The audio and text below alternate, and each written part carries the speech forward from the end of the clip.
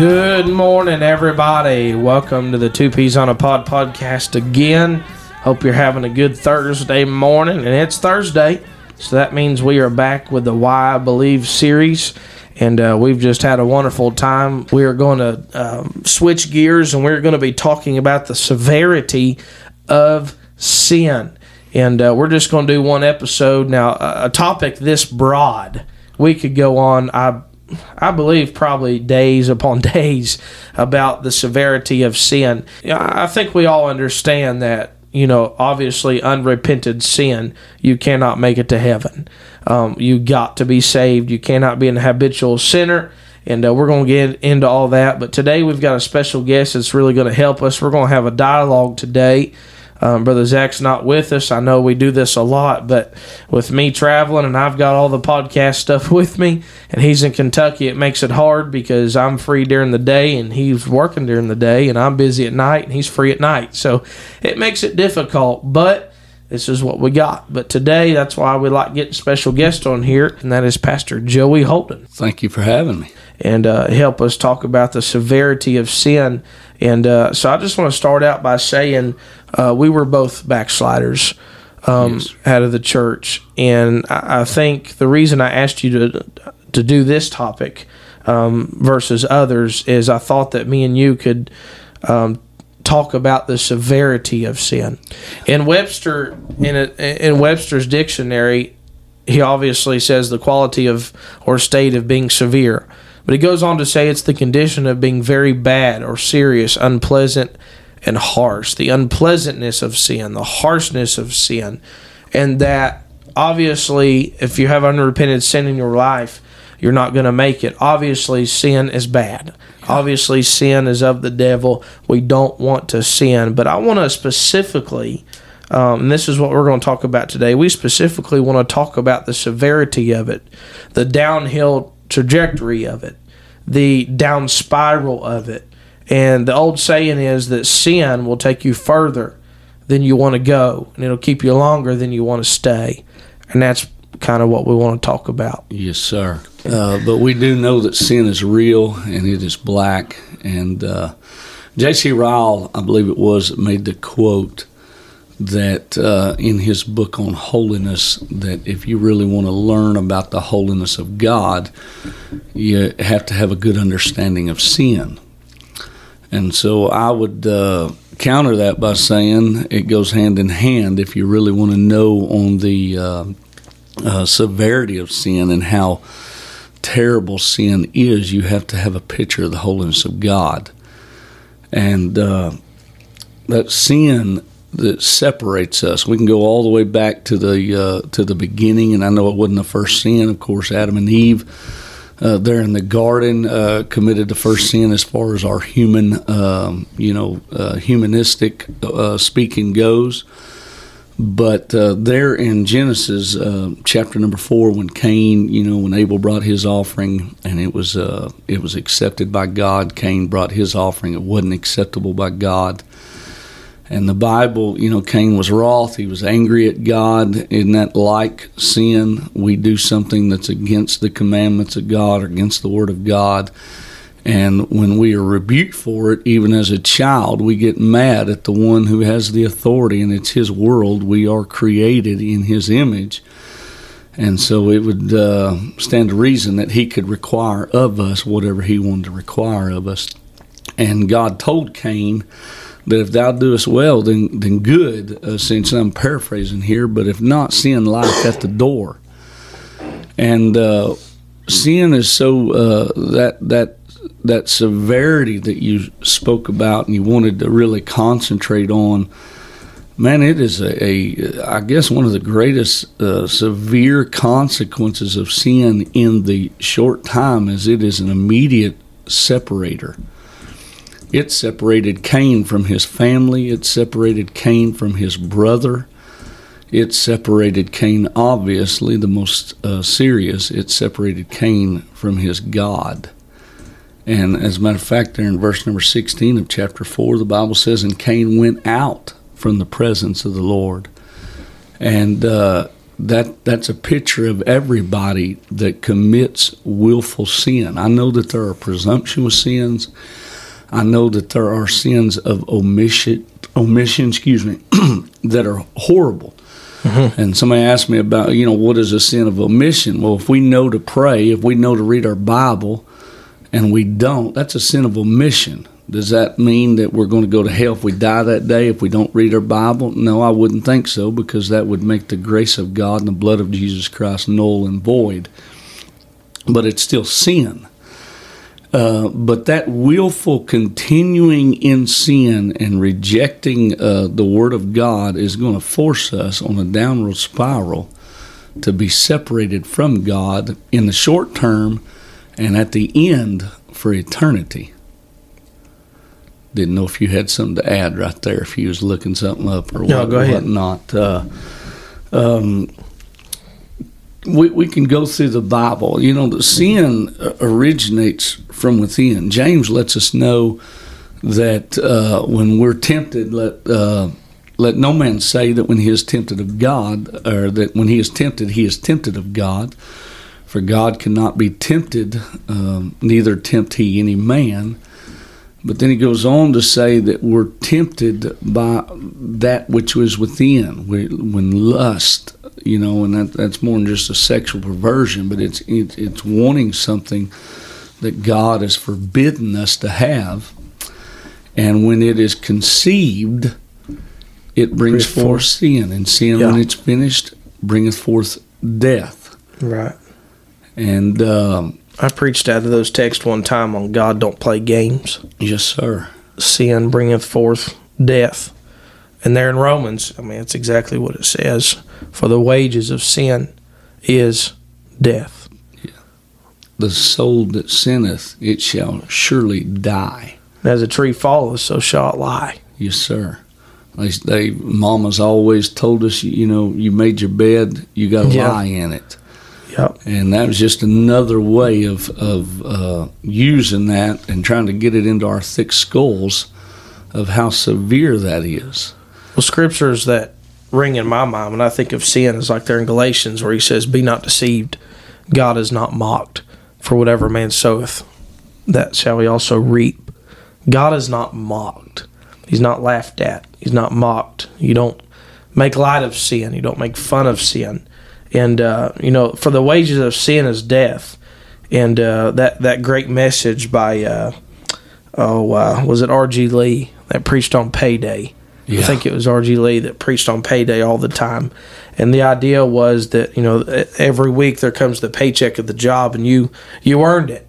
You worked, most of the time, you probably worked all week long for it. You earned it. And that's what the sinner's doing. Yes, sir. Racking up a paycheck, racking up a total.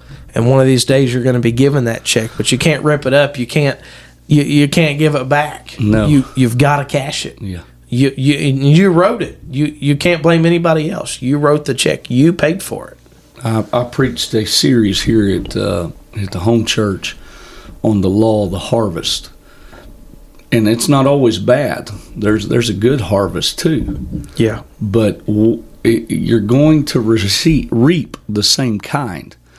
You're not gonna throw the seed of corn in the ground and get potatoes. No. You're not going to throw a potato in the ground, the seed of an onion, and get corn. It's not going to happen. Whatsoever a man sow, it's going to reap the same kind. We can't sow things that are good and reap bad, and we can't sow things that are bad and reap good. I understand that it rains on the just and the unjust alike, but that's just the nature of being in the goodness that God created for us. And so time and chance happen to us all. But at the end, when the harvest is reaped, you're going to reap whatever you've been sowing. And sin, when it is realized, when that harvest is realized, and we say it, I think you've already mentioned it, that it'll take you farther than you want to go, keep you longer than you want to stay. And it's become quaint because so many people have used it, but it still bears out a truth. That prodigal son, that sin, that separated him from him and his father, took him to a place that just a few years, however long he stayed, just a few weeks, months, he was doing things that no doubt at one time he would have said he never would have done. Now, a little bit of my background. I know we've talked a little bit about my testimony, but my mom and dad got a divorce. I only really remember being saved one time as a young man. But I do know, and I realized what the presence of God was like. And, went to youth camp. I heard Brother Don Rich preach on hell, so real that you would have thought he was from there, describing hell at Fairland camp meeting, different places. I heard Brother Joey Height and all of Brother Neil Bridges reaching for the lost, as a young man. And you go on and on, the list go on. And I heard all that. So I knew the presence of God.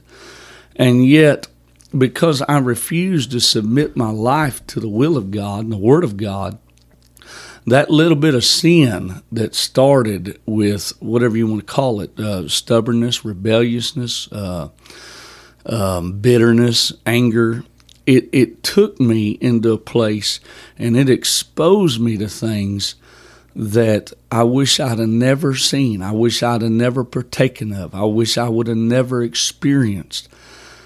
But sin is a mockery. It'll make a mockery out of your life. It'll take an innocent, notice I didn't say holy. I said an innocent child.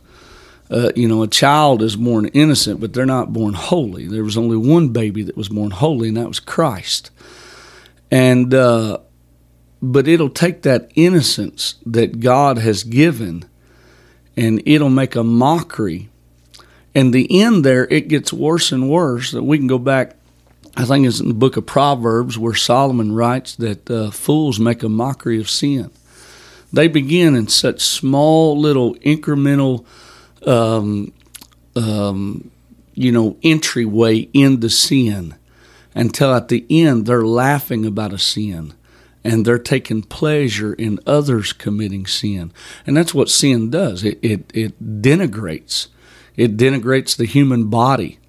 It denigrates relationships. Till all of a sudden, a parent can't trust a child because the child can't tell the truth.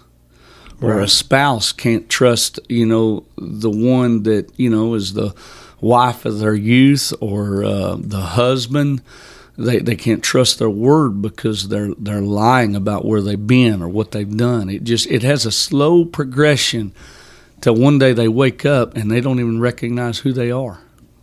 Spiritually, you talked about, what sin will do. Spiritually, there's only two choices. A lot of folks may think, well, I'm not saved, I don't serve the Lord, but I'm not a bad person. I'm not this, I'm not that. But spiritually, there's only two choices, and that's what Matthew 6:24 tells us. And it says, no man can serve two masters, for he will either hate the one, love the other. He will hold to the one and despise the other. You cannot serve God and mammon. And I've often told folks, and sometimes it's hard to swallow, but if there's only two masters, then you either serve Christ, you're a servant of God. Well, that only leaves one other choice. Yes, sir. And so you're either a servant of God or you're a servant of Satan. And to to look at somebody in the eye and say, you are a servant of the devil, that's pretty harsh words. Yes, sir. But according to the Bible, that's the only two choices there is. There's heaven or hell. There's no neutral saved ground. Or lost. And there's God or Satan. And so if you're not saved, you're a sinner. Well, if you're a sinner, who's the original? Who's the master? Yeah. Who's the one that's trying to get you to sin? Who's the one that's tempting you with it, pushing it towards you? The master of sin, the devil. And so that, I know it's harsh words, but, you're either a servant of one or the other. And that's another reason why sin is so severe. That's why you can't be a good sinner, quote unquote. Yeah. You can't leave church and say, well, I'll be a good sinner. I won't be the one that goes out and becomes an alcoholic. I won't be the murderer. I won't be the guy on the bar stool. I won't be the one that, I won't be physical. I won't have a temper. I won't be that bad. Yeah. I'll just not serve God. You can't say that. You can't. My grandfather, I didn't hear it. I mean, he passed away when I was 8 years old. But an old timer told me he heard him preach a message one time, not good enough, or too good to go to hell, not good enough to go to heaven. And what he's pretty much saying is your righteousness ain't going to get you nowhere. That's a good title. And, I thought, back to that point where in Genesis chapter number 4, when God's speaking to Cain, he says its desire to possess you. Its desires to master you, I think, is how it uses it. And what that pictures is, or what that makes a picture of, is that sin comes from your own lust inside, and its desire is to master you. Its desire is to devour you. And Paul lets us know, I believe it's in Romans chapter 6, where, 6 or 7, where whoever you're serving, that's your master. You can't say that you've named the name of Christ, yet you have not departed from iniquity. It goes hand in hand. If you name the name of Christ and are a true believer in Christ, you're going to leave the sin. You're going to, instead of letting sin be your master, by His grace and Him working out that grace in your life, you're going to master that, those old affections, those old desires, those old longings, as He sanctifies that out of you until one day, we might not want to get there right now, this might be the end of the deal, but you become a person who Christ wants you to become. And then you don't even hardly reckon. When we told our testimony, I don't know if it come across. I know you and my wife really, but it was very emotional for me because I look back at that time. Now that I've been, following after Christ for the number of years that I have, and I don't even recognize that person. Well, it works in reverse. Yeah, you can get so far and led, essentially led around by the nose by Satan and the sin that he throws in, and that enticement of it, until at first you're like, oh, this is fun and games. I just want to enjoy this for a little bit. And then you don't even, I know I said it before, but you don't even recognize who you are. It took me so far, Brother Austin, that even though I knew what I knew, and I'd been in some of the camp meetings of Bristow, and Fairland, and all of the different places and the youth camps that I went to as a child, that I can take you to a place if we could physically go there. I doubt we could physically go there, but I was in the Middle East, and it was the last night. We was about to get shipped out. I knew I was going to get out. I'd done my 4 years, or at that time, almost 4 years. I knew we was going to have about a month on the Navy vessel back, and stopping at a few places, but I knew, barring some catastrophe, that was going to be my last time in the Middle East. And I remember thinking as the sun set and asking myself, is there even a God? That's how far sin will take somebody. Yeah. It'll take them further than 4 years prior to that, I would have laughed at the thought of somebody asking themselves, is there even a God? But because in those 4 years, I had seen things that I should have never seen. I'd heard things. I'd witnessed things. I'd even partaken of things that I should have never partaken of. But now, at that time, Satan had taken me so far that I was questioning the very existence of the one who created me. I'm not going to say that I was an atheist, but the very fact that I had that thought is a picture of how far Satan can take somebody. That's exactly right. I don't guess I ever really had that thought, but I do remember. I don't know if I've even said it on this podcast before, but I was in the Army there when I was 18. I signed the papers when I was 18, and I was 20. Not too far from 21 when I got out. And I remember just I had backslidden and rebellious on God, and just the severity of sin. You know, I didn't care. I was 18 years old. I've been in the Holiness Church I was dedicated in a Holiness Church. Brother Ed Ralston, Brother Ryan Ralston's dad, dedicated me as a baby when he was pastoring in Dayton, Ohio. And then, I was raised at Dryden Road from the age probably 3 on through my childhood. And then when I was probably 16, maybe 17, we had moved over to the Highway of Holiness. Brother Pasquarella was the pastor there. And I attended there for just a short time, maybe a year and a half. And I joined the Army, and I just ran. And the severity of sin, a church boy that I'd promised God at youth camp I would never drink, I would never do drugs, I would never do this, I would never do that. And I went through and done everything I promised God I'd never do. And the severity of it, I thought I'd never do it. I'd never, even in, I remember in basic training, people would be acting so crazy, and I thought, I'm not going to be like that. Yeah. I'm not going to church. I don't profess to be saved. I was very bitter on different things that had been going on in my life and in my family and things, and just the devil just took a lot of things and ran with it. Yeah. And I let him.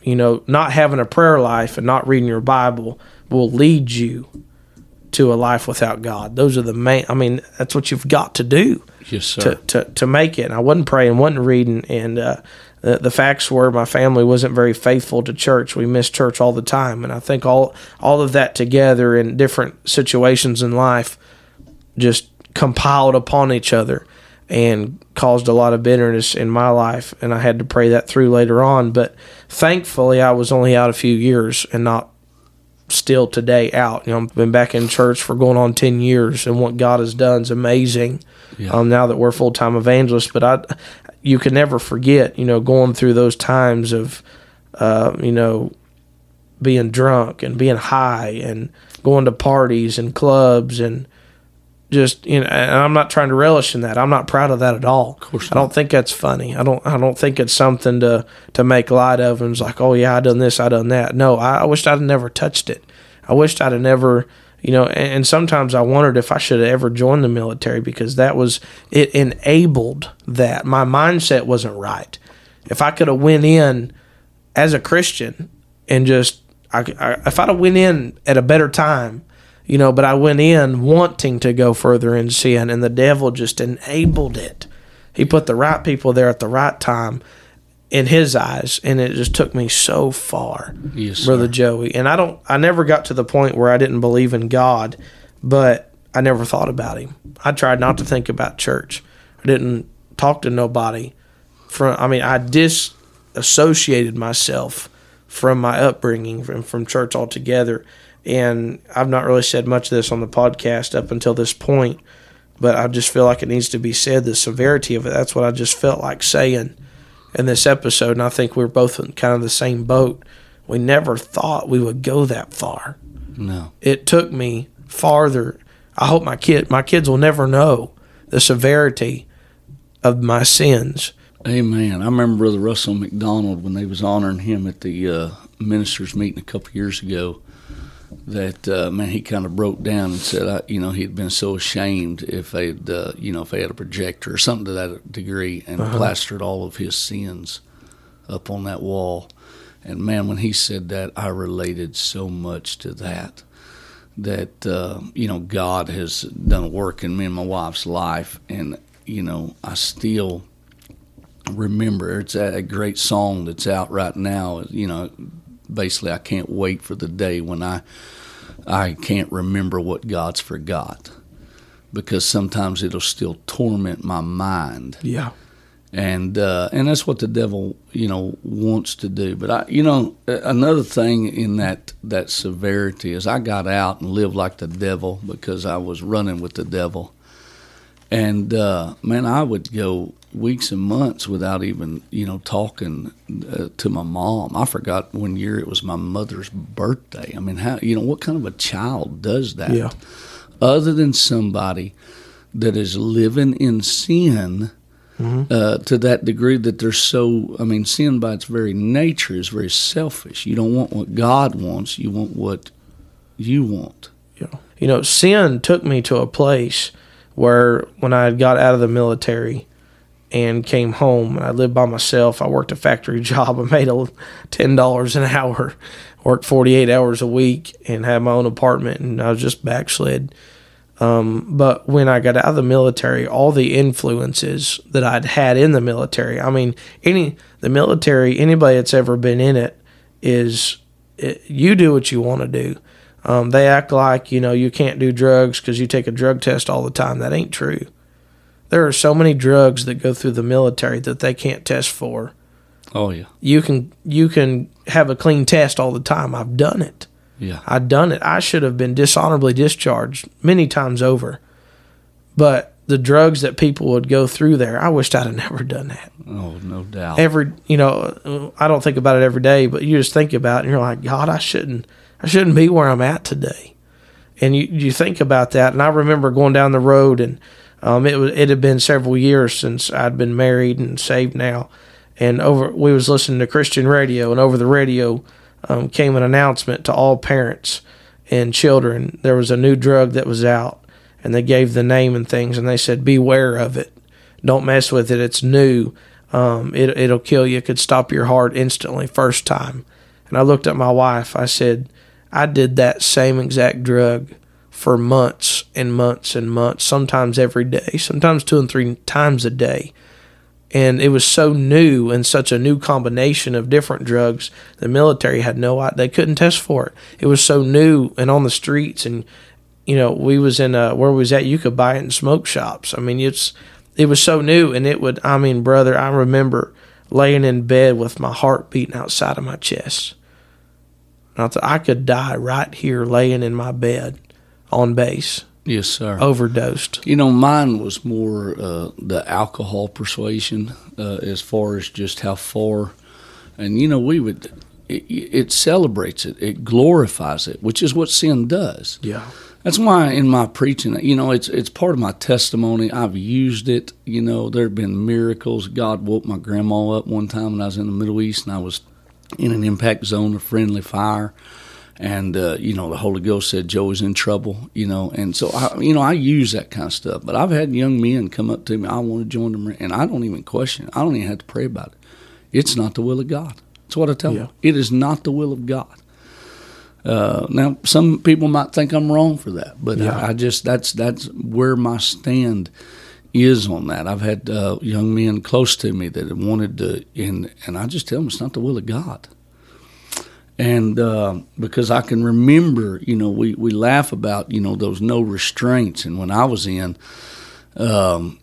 now you have to even be 21 supposedly to drink legally. But when I was in, anywhere, if you had a military ID, you could drink at 18.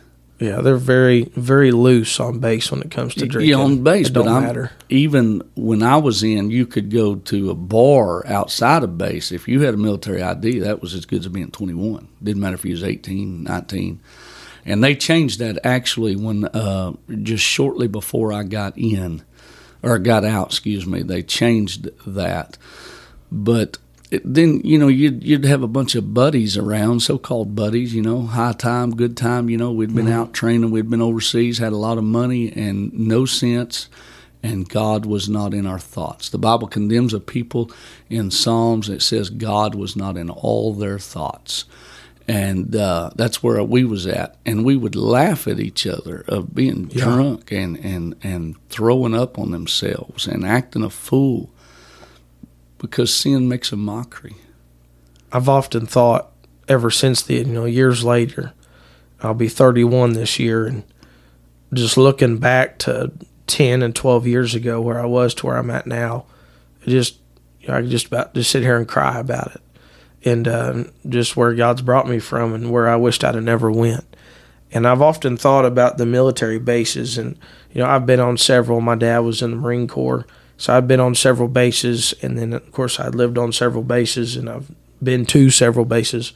And if you'll notice on a lot of military bases, as soon as you leave the gate, there are so many hotels and tattoo parlors and clubs and casinos and anything that is ate up with sin.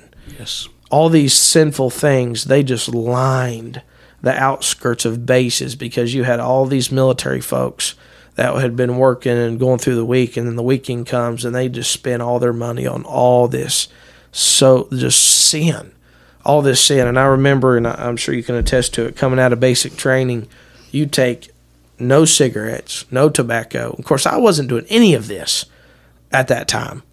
I'd only been backslid a few months. I was still a pretty good kid. Yeah. But I watched these people. I wasn't saved, but I wasn't doing a bunch of stuff. These people, no alcohol, no addictions, no bad music. We ain't even got a cell phone. We ain't got nothing for, 12 weeks.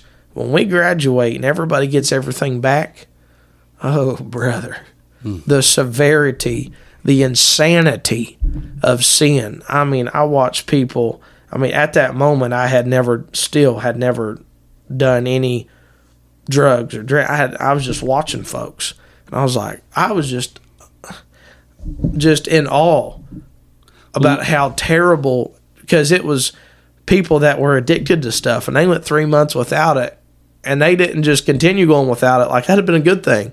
Like, hey, I quit. I made it 3 months. I better not pick that up again. But after 3 months, brother, I just watched people dive head first and loved every minute of it. Yes.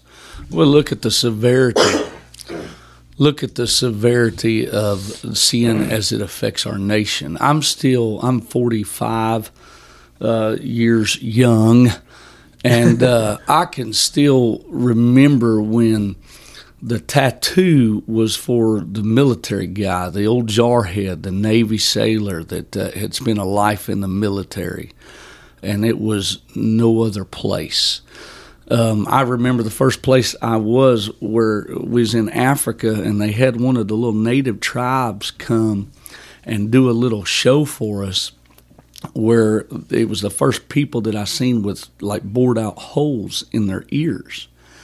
And now, after I got out of the Marines in '99, about 7-8 years later, it's everywhere. Uh-huh. It was sin is so severe, it degrades the body that is made and created in the likeness and the image of God. There was a time when people had to, they had to really fork out some money to go to what we call Sin City in Las Vegas, to go to the casinos and the nightclubs and different stuff like that. Yeah. But it was in one local, and now it's all over. Yeah. It's everywhere. Just right here in Bossier City in Shreveport, Louisiana, which is just right across the border. Yes, sir. Brother, the casinos, oh my goodness. And all the sin that takes place in those kind of places are filled with people that at one time said, I'll never do that. I'll never spend my money, my grocery money, on a $20 bet. I'll never do that drug. I'll never do that line. I'll never be an alcoholic, and it started with one drink. I'll never be a prostitute, and it started with one night of indiscretion, of losing someone's purity and their innocence. I'll never do this. That's what sin does. It degrades to such a point that the severity is only realized at the end. It's not realized at the beginning. And that's where we was going. That's where I was going. But for the grace of God. Sin, we've talked a lot about ourselves, and my mind goes back to two particular Bible stories, and then we'll try to get off here. And the first one that comes to mind is David. Everybody knows the sin of David, but the severity of that sin has boggled my mind.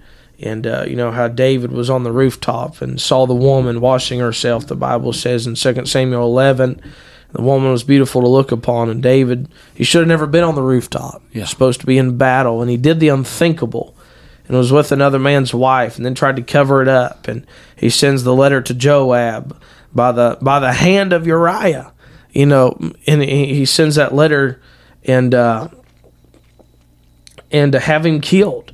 And Uriah is placed in the front lines. He's killed in battle. And now David, he's an adulterer. He's a soon-to-be father. He is a murderer. He's a murderer indirectly, but a murderer. And he marries Bathsheba, and the prophet Nathan, we all know the story, says, "Thou art the man, and for thou hast did it secretly." And God dealt harshly with David's sin and said that the sword will never leave your house. And that phrase right there has boggled my mind. The sword will never leave your house.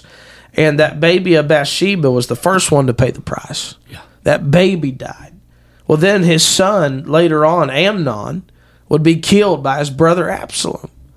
For incest. And then you go on, Absalom would be killed by Joab. And then Adonijah would be executed later on by his son Solomon. His executive orders was to execute Adonijah. And so David took another man's wife in secret. And then you read on through the Word of God, David's wives would be taken in public.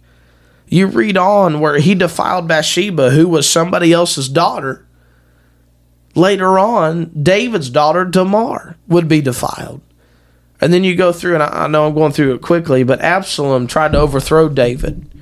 He wanted David's throne. Well, David's men was just too much for Absalom's men. Right there in that battle, David's men were so good fighters, 20,000 some men were killed in that battle between David and Absalom. 20,000 men were killed. And then 2 Samuel 18 and 33 is the scripture that I've preached for many times. "Oh, my son Absalom, my son Absalom, would to God I'd have died for thee. Oh, Absalom, my son." And you go through that story. David sinned. And because of David's sin, thousands upon thousands of men died in battle because the sword never left his house. His own children died because the sword never left his house. All because of David's sin. And this may sound harsh, but David really didn't have a right to cry out for Absalom because it was David's fault. David cried out for Absalom. "I would have died for thee." Well, David, if you wouldn't have sinned, the sword wouldn't have been in your house like that. And generation after generation after generation is suffering from David's sin. And we still see that today. The alcoholic grandpa raises his son, and he drinks because daddy drank, and then his son drinks because he drank, and now all of a sudden you got 5 generations of alcoholics because one man picked up the bottle. The severity of it don't stop with you. It goes on and on and on. And that's exactly, you think about the judgment. How I raise my boy, I'm going to be judged for it. And I may be dead and in the ground, but if I raise my boy to be a sinner and I push him in the world, I'm going to be judged for things that I didn't do. I'm in the ground, but I'm going to be judged for that because I put it in him. Yes, sir. Same thing with the adulterer or any other sin you want to. I've seen it time and time again. Right. Any sin. One man or one woman opens the door to a particular sin. And oftentimes, I'd say more times than not, it is easier for that next generation to open the door to that same sin because it's been in that spirit that comes with that sin. I'm not saying everybody is devil possessed, but that spirit, you've opened the door to a spirit, and now the children are around it. They grow up with it. The grandchildren are around it. They grow up with it. Whether it is adultery, alcohol, drugs, or bitterness, it doesn't matter what it is. In all those points and so many others, it allows that family gene to be passed on because that spirit is attached. It's opened the door, and it will destroy just like it destroyed previous generations. And it does that so many times, but how many times can we go back to the Scripture? Because sin has a way of multiplying. It has a way of growing, a snowball effect. But I'm so thankful that the Holy Ghost had Paul put it in there that where sin doth abound, grace did much more abound. Yes. That he is the generational curse breaker. Where sin is big, grace is bigger. Yes. And that grace can cover and not only just cover, get rid of the sin. He gets rid of it, laid no more to our charge. As somebody who was great in sin, that speaks to me.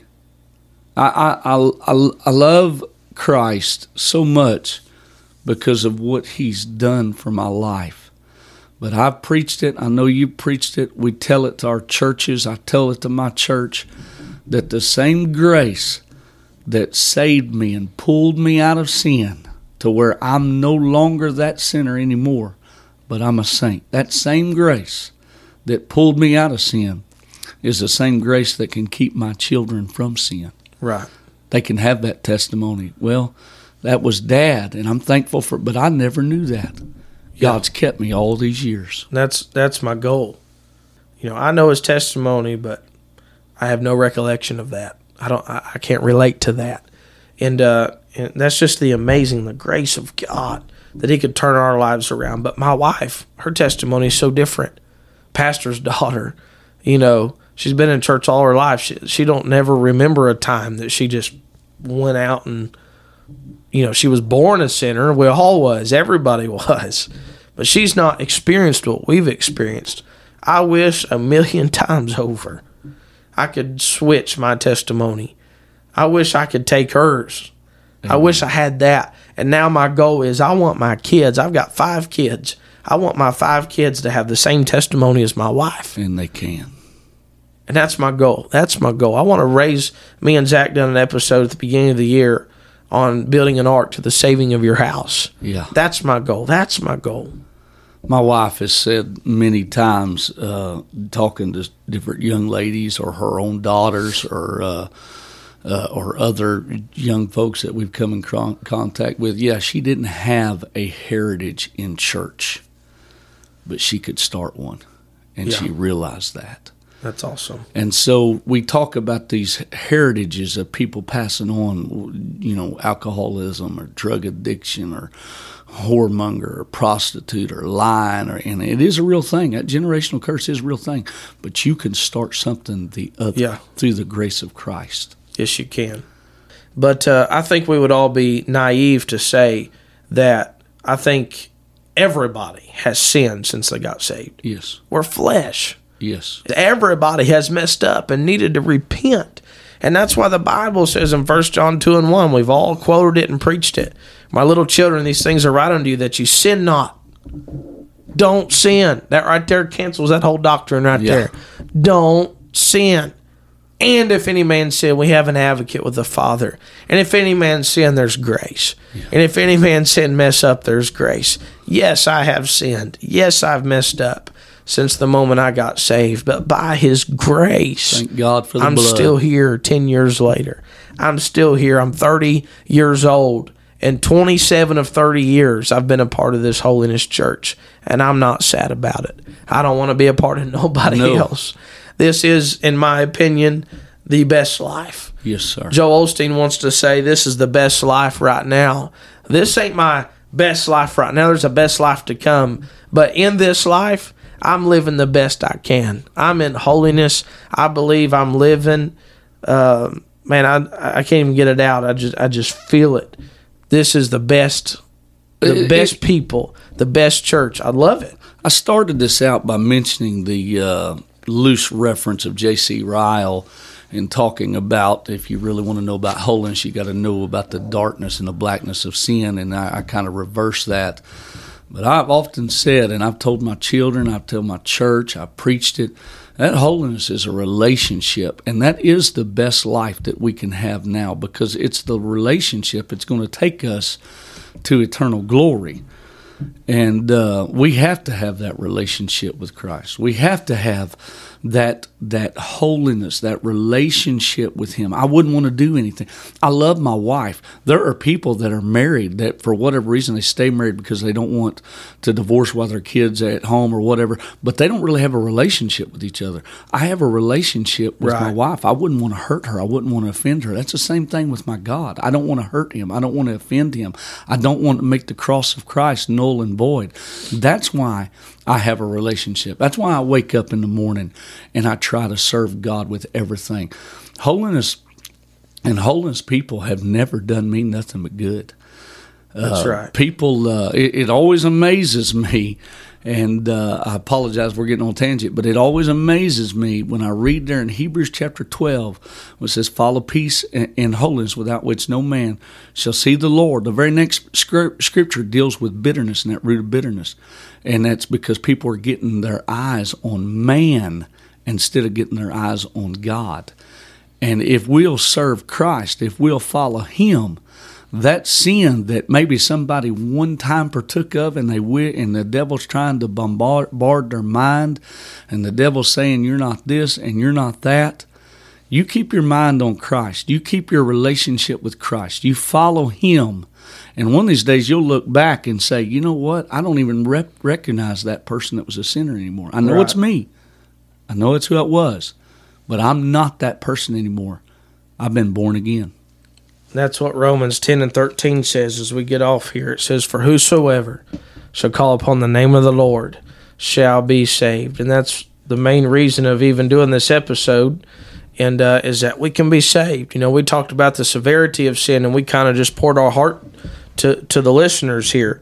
We just kind of poured our heart to you and tried to tell you from our experiences that sin will take you further than you want to go. And, you know, we could say a lot more things, but we've got to end this with, you don't have to sin. You don't have to live in sin. You don't have to continue in sin. You can be saved. The blood can wash your sins away. There's not a temporary covering anymore. He'll wash your sins away. God not only forgives you, but He forgets all about it. And I tell you, that's the awesome hope that we have, the grace of God. We can be saved. We can be saved. Pastor Joey and myself, we're saved now. Amen. We're saved now. I don't have Praise to worry God. about that old life. Yes, I have the scars of yesterday. I have the past that sometimes will rear its head up, and I have to pray and say, God, help me. God, help me, Lord. And, you can't forget about that. And sometimes you see something or you hear something, you're like, oh, God, devil, I rebuke you. Don't put that in my mind. I don't want to remember that.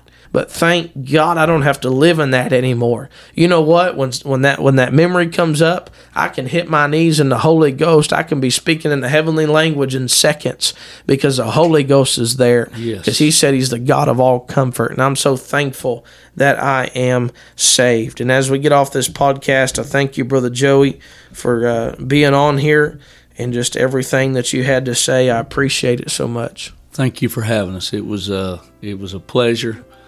And we appreciate you very much. God bless. Yes, sir. We're going to get off here, and we're going to end with a different song here today. My wife wrote this song, her and my brother-in-law, Zach, who's the other host of this podcast. She wrote this song. They have another CD. That we've got several CDs, but one of the CDs, they put this on here, and she wrote this song about I'm saved.